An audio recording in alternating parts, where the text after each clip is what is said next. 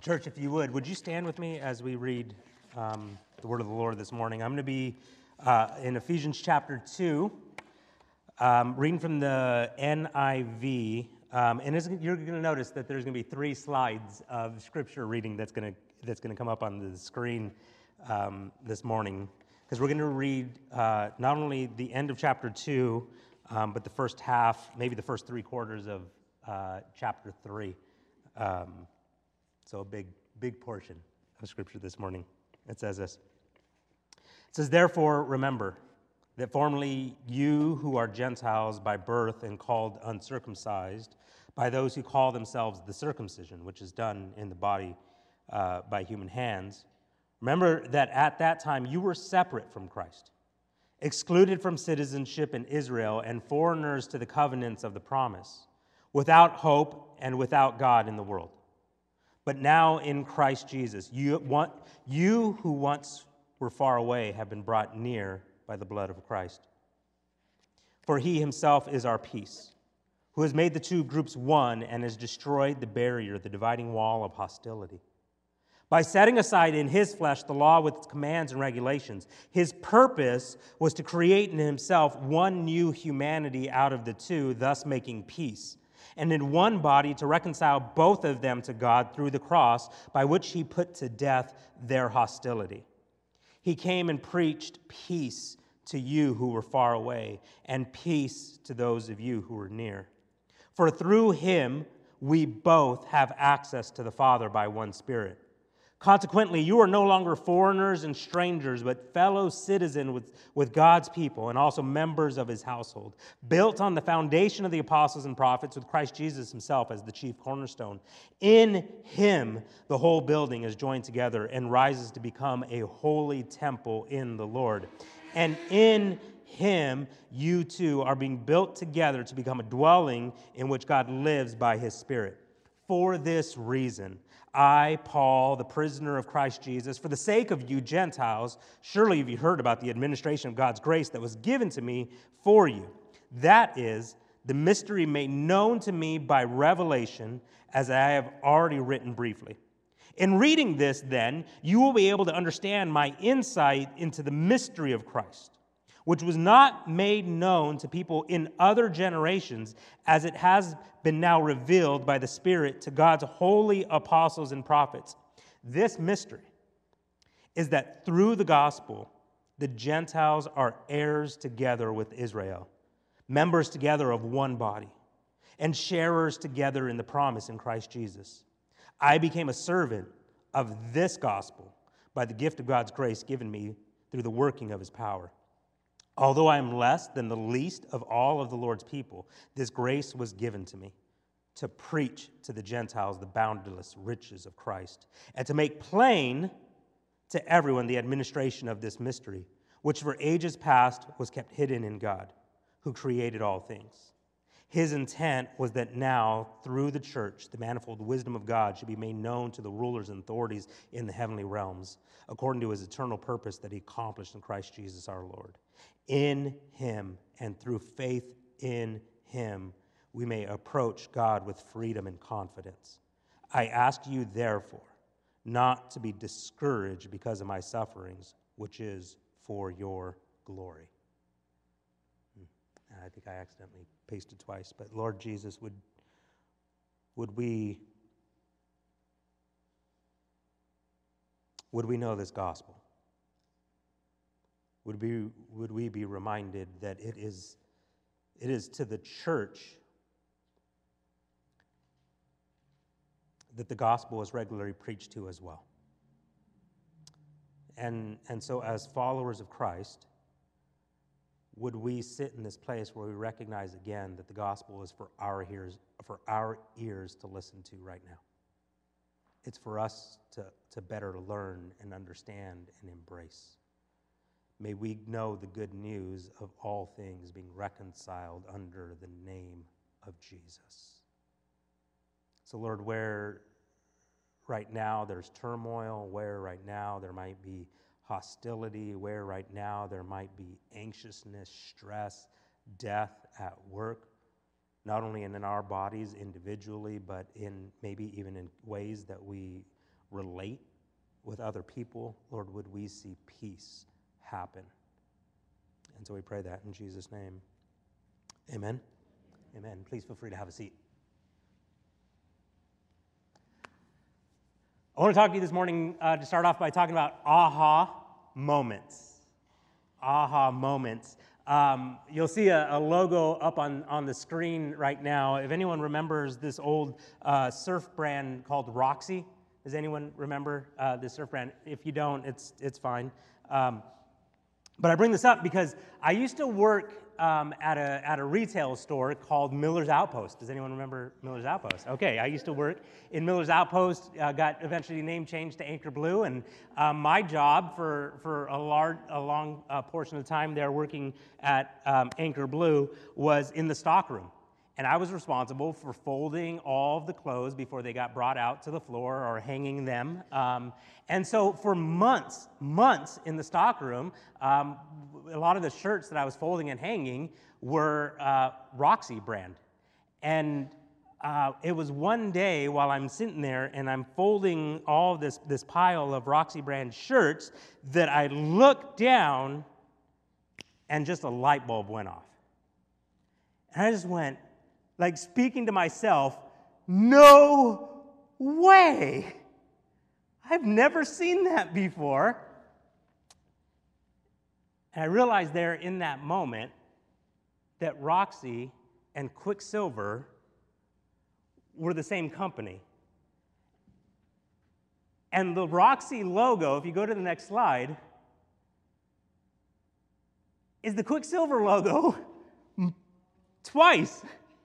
Formed in the way of the heart. And I don't know why that entertained me so much. I don't know what it was about it, but there was this aha moment. I was like, oh my goodness. The Roxy logo is the Quicksilver logo. It was just this awe, and so from this day forward, I can't look at the Roxy logo without seeing now with fresh eyes that it's the same logo there. Just this past Friday, while the boys are in school together, Larissa and I get the opportunity to have Fridates. It's our day off, so we get to go out with one another, and we went to go watch a movie at Fashion Valley AMC, and as we were watching the movie, or the previews for the movie, there was this group, a company called Noovie, and it was spelled Noovie, and I turned to Larissa and I said, that's why. Yeah, that makes sense that it would be spelled Noovie with two O's. And I said, but why wouldn't we spell movie with two O's? Because wouldn't you pronounce it Movie? Like if you just saw that without any context. And she looked at me like I was like being dumb, like you're playing right now. And I was like, no, why do we spell movie the way that we spell movie? And she said, because it moves. Like it's from the root word move. It's a movie, and not a still E. And I was like, I never knew that. I never knew that. We have these aha kind of moments, or maybe one of the things that trends on the internet nowadays is, I was today years old when I realized this. But there are also these aha moments that happen in life where we will never see the world the same way again. I remember Tim Mackey on the Bible Project podcast, he was reflecting upon how the global pandemic was this big aha kind of moment for so many people around the globe where they realized, oh man, the value on the local grocery store worker. You remember us standing in line with masks and just all of us thanking people that were working in Costco and Vons and Ralph's and Trader Joe's. Like, my goodness, like society would crumble were it not to be for the work that you do for our farmers and if you remember scenes of New York and people standing outside of their balconies and just applauding medical care workers for the work that they do. That it was For so many, it was like this aha kind of moment. We will never see the world the same way again. So many things are changed because of that space. When Paul writes to the church in Ephesus, what you'll notice that he often does is he uses these words that we don't translate it like this in the English translations. We'll translate it like he's made known to us, or we've been given the revelation of. The word that he will often use in his writings is the word apocalypto.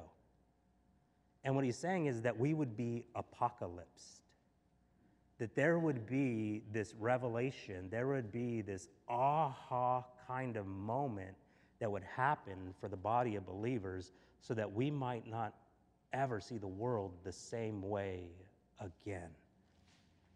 So Paul's hoping for us to have an aha moment. I want to, if we can we nerd out on paragraph structure together for a little bit? This is Ephesians chapter 2, and in Ephesians chapter 2, the first part in which we covered last week is on the left-hand side, and Ephesians, the second part, which we read this morning, is on the right-hand side. And Paul, you'll notice, is purposely designing the movement of Ephesians chapter 2 to be two parallel kind of movements. And what he's doing is that in the first part, in verse 1, he's letting us know, listen, y'all were once dead in your sins.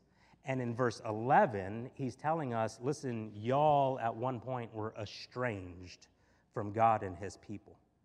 And then the next movement that he does is he's letting us know the reason that we were dead is because there were these agents of power that were moving amongst us in this world. The ruler of the air, the devil, the culture, the ways of the world, and our own desires, our own definition of what is good and bad, that was ruling, and that's where we were dead. And he also lets us know, hey, y'all were once estranged from God and his people, and the agents that were keeping us in that place were this dividing wall, this hostility that existed between Jew and Gentile. But God, while we were dead, but God, rich in mercy, made us alive. But now, in Messiah Jesus, we've been brought near by the blood of the Messiah. God intervened in that state that we found ourselves. And so now, this is who we are. We were once dead, we're a resurrected people. We are alive together in the Messiah. And now, where there used to be hostility, now we live in peace. And what Paul is communicating here as he structures these two movements together is he wants an apocalypse for the church. This is the mystery. This is the aha moment that I want you to have. If you go forward 2 slides. What's the aha moment? And Paul builds it together here in the second half of Ephesians chapter 2 and through Ephesians chapter 3. This is what he's communicating to us. This is the mystery of the cosmos. If you've ever wondered what life is all about, Paul is saying, listen, generations before, they didn't know. But you know. And here's the aha moment that I want you to have that will forever redefine living for you. His purpose was to create in himself one new humanity. We cannot understate how big of a deal this is. This mystery is that through the gospel, the Gentiles are heirs together with Israel, members together of one body. And then in verses 9 through 10, I want to make plain to everyone the administration of this mystery, which for ages past was kept hidden in God, who created all things. His intent, God's intent, was that now that through the church, the manifold wisdom of God should be made known to the rulers and authorities in the heavenly realms. Paul wants the church to have this aha moment. This is how I want you to view life. This is what I want your worldview to be. This is the perspective that I want you to have that will forever redefine how you live church. This was God's purpose. This was God's intent. This is what he's up to on the cross and the death and resurrection of Jesus. Not only is he raising you to life individually. No, it's much bigger than that. It's not less than that. But he's raising y'all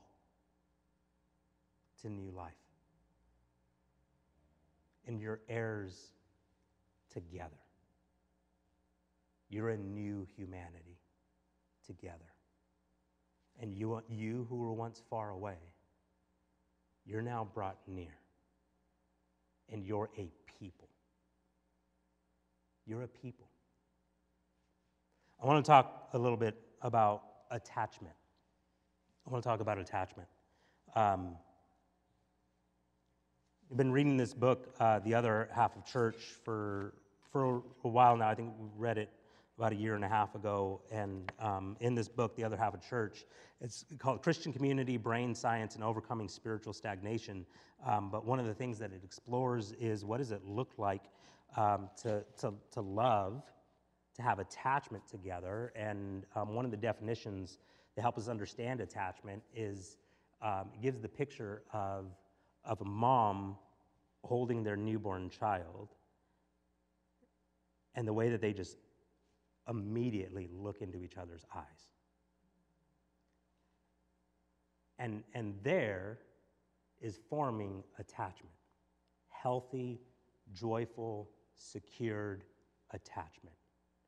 Where that baby knows that they are loved, that they are safe, and that they are delighted in. This is attachment.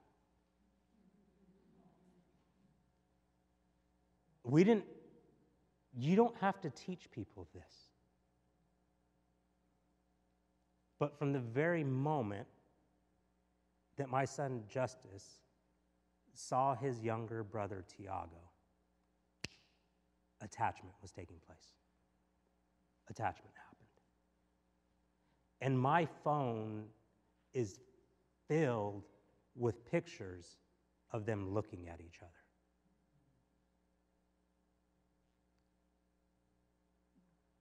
Their eyes are locked together with one another. And one of the pictures that I don't have up there is I have this picture, and the way that the picture is I'm looking at Justice, Justice is looking at Tiago, and Tiago's looking at me. And in that picture, for me, is what the picture of being the church together is that we see each other. I see you. You see God. God sees me. And it's this just beautiful dance of how we are all in this place of which we find this bond together, life together, that attachment is what we're made for. Why is this so important? Because when we talk about this word discipleship, a lot of times the way that we view discipleship is kind of in this algorithm, that discipleship equals right information and right choices. And that's a lot of times how we want to see transformation happen in people's lives. That if I just give people the right information and I teach them to make right choices, then transformation, then discipleship is going to happen. And as the church in general, we've taught each other this algorithm. Let me give you truth. Let me teach you to make right choices. And as you do that, you will grow in Jesus. But there's this vital component that we're missing. And the missing ingredient is attachment.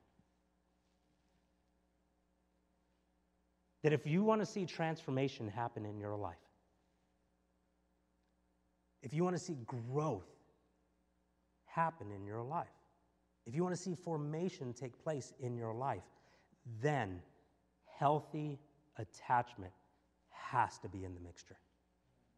It has to be in the mixture. Listen to these quotes from the other half of church. It says this: attachment is an essential soil nutrient for forming our character, the way my first community molded me. Our brains draw life from our strongest relational attachments, to grow our character and to develop our identity. Who we love shapes who we are. Our brains are designed to use our attachments to form our character. And developments in modern brain science have made it clear that any model of transformation and character change must be anchored in the development of a love bond with God and with his people. And when you read through the gospel accounts, see it through the language of attachment. What Jesus is teaching the church is, I am now your primary attachment. Follow me. Love me. And what he's calling us out from is this place of understanding. You have had attachments. I'm not, in a lot of ways, he's not calling us to get rid of these familial attachments that exist in our life, but it's this understanding that now he becomes our primary attachment. That it would be in him that we find our security and our love and know that we're delighted in. That now what ends up happening is that he becomes our source of life. He's our attachment. Jesus is calling us to love him, to find security and joy in him. And what's intriguing to me is that when Jesus comes and he speaks to his people, what he teaches them is, listen, is that those that follow me, those that worship me, must do so in spirit and in truth. What's he teaching the church there? Right information isn't enough. But you need relational presence. Another quote from the book Live No Lies, John Mark Comer quotes Pentecostal scholar Gordon Fee. What is spirit? Gordon Fee defined spirit as God's empowering presence. So we need both spirit and truth. Both the relational presence of Jesus and his community and the meaning-giving truth of our rabbi's mental maps. What God is calling us to is attachment. And for what Paul wants for the church to know, this aha moment for the church to be able to grasp and understand and embrace is that you are a people that are now united together. A diverse people that are united together. What he's doing is saying, listen, this is what I'm doing. This is what I'm up to in the world. Is I'm calling a people who used to be in hostility with one another, Jews and Gentiles. And the work that I'm up to, the thing that I want to accomplish in the world, is bring those two groups together. And for them together to be a new people. And it's when that takes place, there's going to be depths and dimensions to an experience of my love that you would not be able to experience if that merging together did not take place. Quoting Tim Mackey, he just basically says it this way. I just basically already quoted him. He said, there are depths and dimensions of the love of God that are impossible for me to experience if I am not regularly around other followers of Jesus who are not like me. The mystery of God is that he's calling people together who are not like with one another to learn joyful relationship with each other, to learn joyful, life-giving attachment together. There's another author, Esau McCauley, and he writes a great book. It's called Reading While Black. And he writes this book to just the body of believers, and he says, he writes this book because he wants people to know, growing up as a follower of Jesus, but also in a black family, there's different ways that I've experienced the world. There's different ways that I've experienced our society. There's different ways that I have learned from my elders, my mothers, my fathers in my community. And he wrote a book so that we might just know the world from his perspective. He was being interviewed by Tim Mackey, and he had this great line within the interview. He said, "My experiences shape the way that I see the world and influences the way that I read the Bible. In some ways, it helps me, and in some ways, it hinders me, which is the reason why I need other people with differing experiences to help me read the Bible better."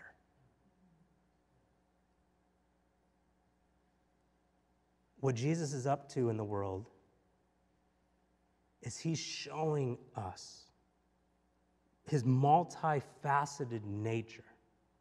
He's revealing to us the depths of his love, and he's letting us know that the way that you will experience this is by being a once divided people who are now being brought together and learn what it is to have life together, to learn what it is to love one another.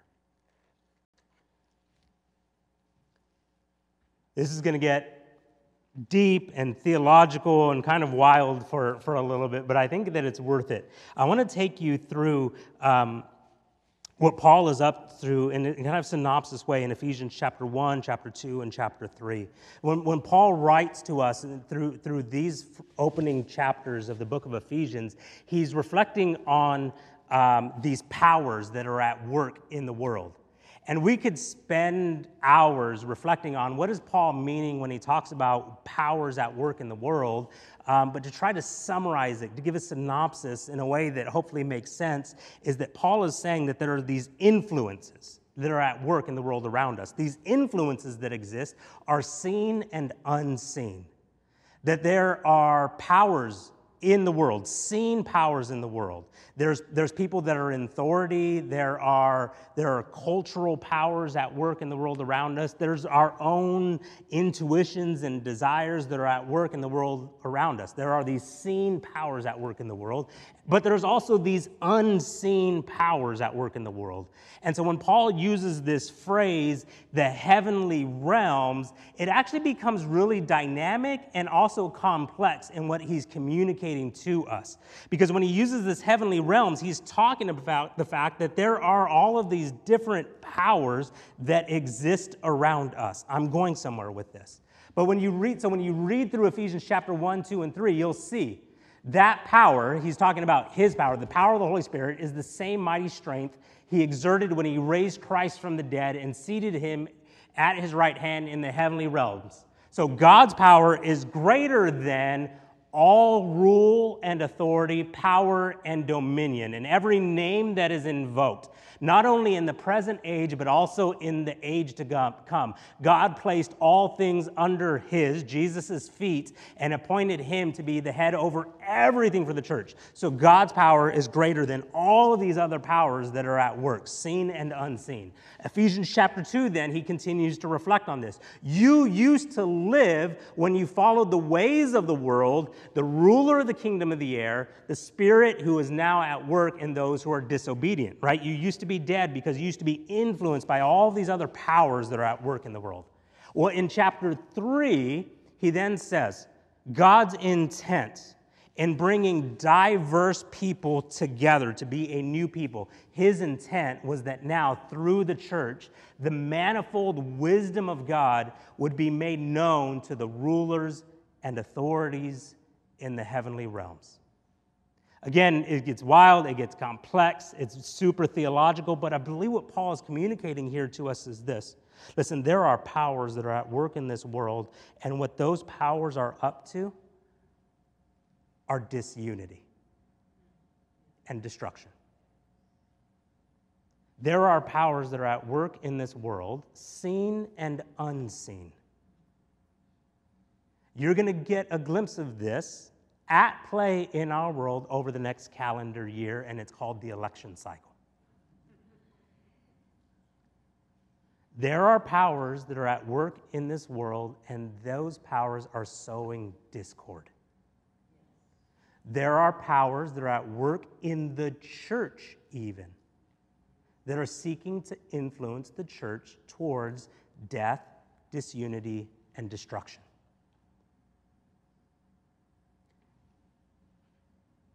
God's purpose is to say, amongst this environment of hostility, is to say, but watch what I can do. Here's the church.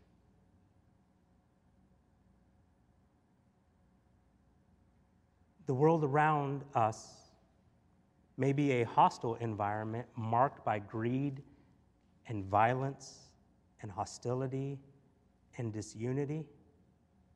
And what God does is to say, listen,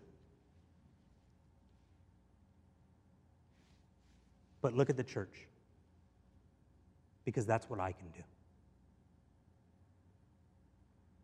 And what God works in is unity and life. And his purpose is to confound all of the other powers that are at work in this world. We become a counter story to what's happening in the world.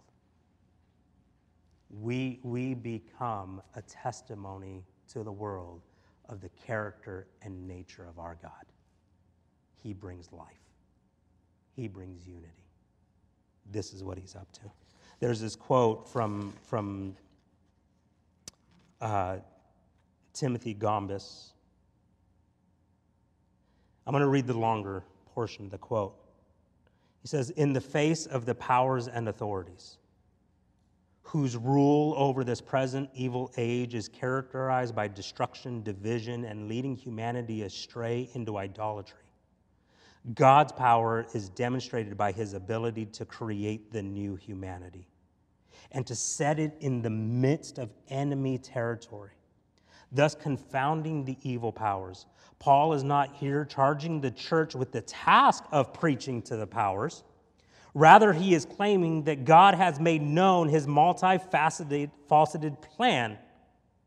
The powers have ordered the present evil age in such a way as to exacerbate the divisions within humanity created by the law.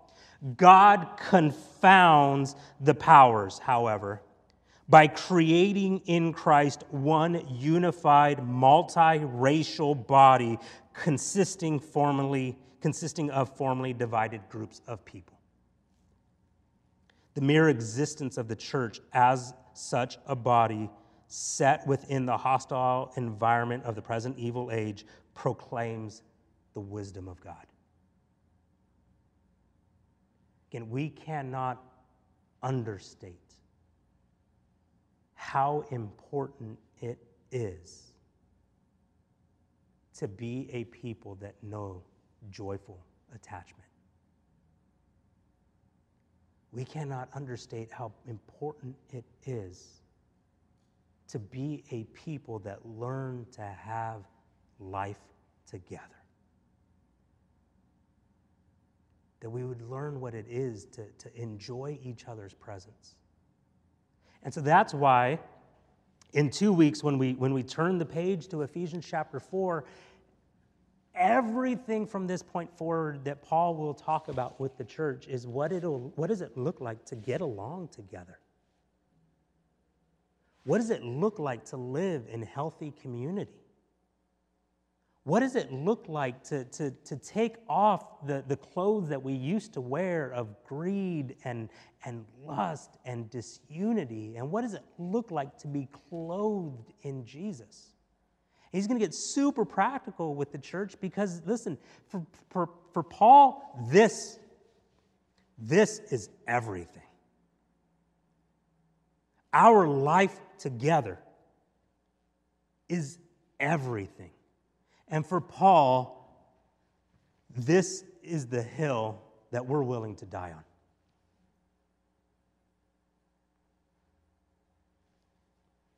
I became a servant of this gospel by the gift of God's grace given me through the working of his power. Although I am less than the least of all of the Lord's people, this grace was given me to preach to the Gentiles the boundless riches of Christ and make plain to everyone in the administration of this mystery. I ask you, therefore, not to be discouraged because of my sufferings for you, which are for your glory. And so for Paul, if his suffering means the building up of the church, then it's worth it. If his imprisonment means that people find life together, then it is a place of honor. And for Paul, the aha moment for us is this: we'll give everything for the church.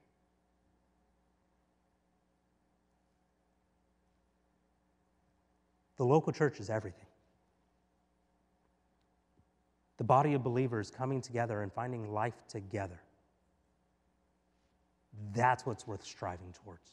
That's what's worth laboring for. That's what is worth giving our life for people. And so if my sufferings mean that you'll see the power of God, great. If my unworthiness and my being the least of all people will make it plain to everyone else that Jesus is greater, count me in. If we suffer and it means that people step into life in this new humanity, then sign us up. And if we suffer and it means that the church is strengthened,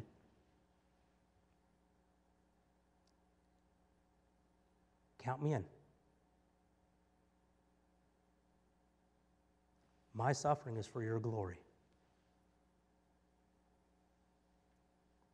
My imprisonment means that you find joy together. Then it is a place of prestige and honor.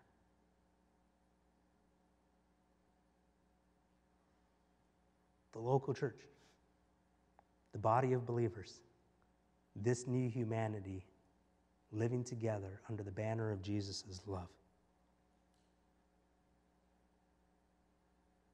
And so when Jesus sits around the table,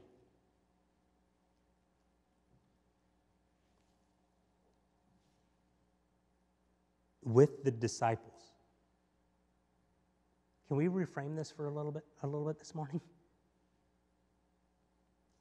Because I think a lot of the times we see this table and what we hear is, and only hear, is this is my body which is given for you individually. And there's truth to that. Again, it's not less than that. This is Jesus' body given for you. But there's a y'all in there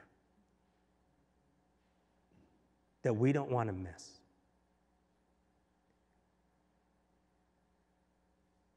Jesus breaks bread and he shares the cup. And it's done amongst a group. I'm going to the cross for y'all. For you. Together. This is my blood poured out for y'all. And when we come to this table, yes, we are to be reminded you've been brought near to God. You individually have been brought near to God. But it's also this statement is, listen, God has invited you to be a part of a people. You draw near, and what we intentionally do is when we talk about partaking of communion, it's something that we share together. And it's together we remember Jesus given for us. There was a point in which we were singing this morning, and we can go back into that song after communion. that just hit home for me. And it was this expression that will be there with 1,000 generations. It was just this realization that God has been faithful to 1,000 generations. That he has consistently loved and graced and extended his goodness to 1,000 generations, and there will be a day when together 1,000 generations will be surrounding his throne. And just the beauty of that we get to, there's to be a day where we look around the throne room of God and we will see this widely diverse community of people and recognize that for all of us, it's the exact same story. That to us, in our different locations and in our different environments and in our different histories, to us, man, to all of us, God has demonstrated his goodness to us.